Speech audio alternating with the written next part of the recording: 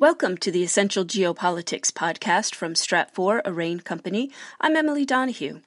Not long ago, Israel and the United Arab Emirates announced a peace agreement, one that will have major repercussions not just in the Middle East, but around the world. What happens next? Ryan Bowles, Stratfor's Middle East and North Africa analyst, is here to share his insights. Ryan, hello. Hi, Emily. Thanks for having me. Well, this was a geopolitical game changer, right, Ryan? What does this deal mean for Emirati-Israeli relations? Well, in a certain sense, it was a confirmation of things that we've been watching and seeing for many years, where the Israelis and the Emiratis were finding quiet ways to cooperate, quiet ways to trade and carry out covert operations together.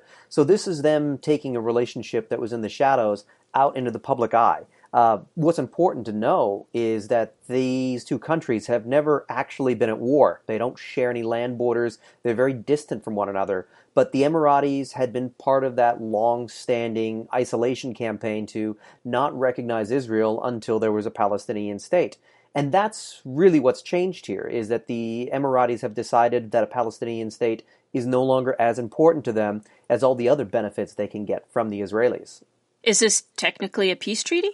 In a certain sense, it's more like recognition. The United Arab Emirates was formed in 1971, and Israel was founded in 1948, and they simply didn't have relations. So by the time the Emirates were established, the big Arab-Israeli wars were mostly over, and at that point, it was more about just not recognizing one another. So peace treaty might not be the way to put it, but it's definitely normalization and recognition. Well, what does that normalization and recognition mean for other countries that don't yet recognize Israel? Well, it establishes a pretty useful precedent for a lot of countries that do want to explore new ties with Israel. Israel it's a tech powerhouse. It's a military superpower from a regional standpoint. It has a lot of higher education facilities that a lot of countries would like to access.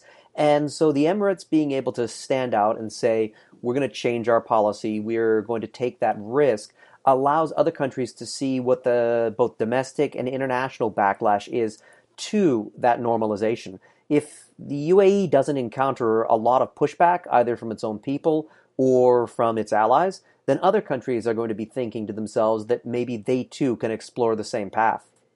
So, Ryan, what does the deal mean for Palestinians, especially since the deal is supposed to freeze annexation in the West Bank, which was certainly controversial?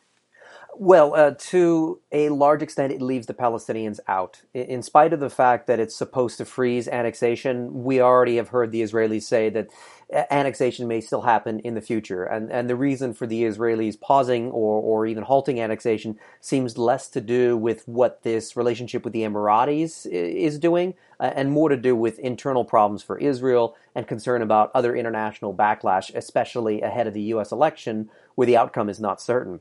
So the Palestinians have had a pretty notable setback.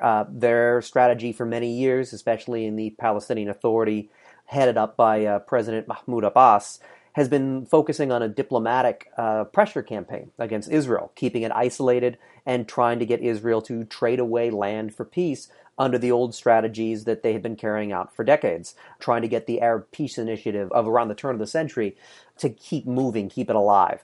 This deal sidesteps it and makes it so that it's less likely that the Israelis are going to feel the need to compromise by giving up land and turning it over to the Palestinians in the form of a Palestinian state.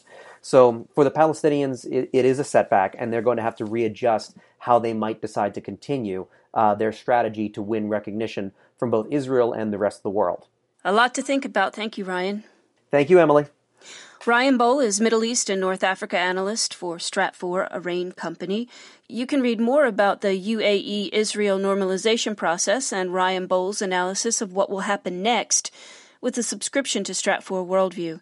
Check out the special subscription price for podcast listeners at stratfor.com/podcast offer.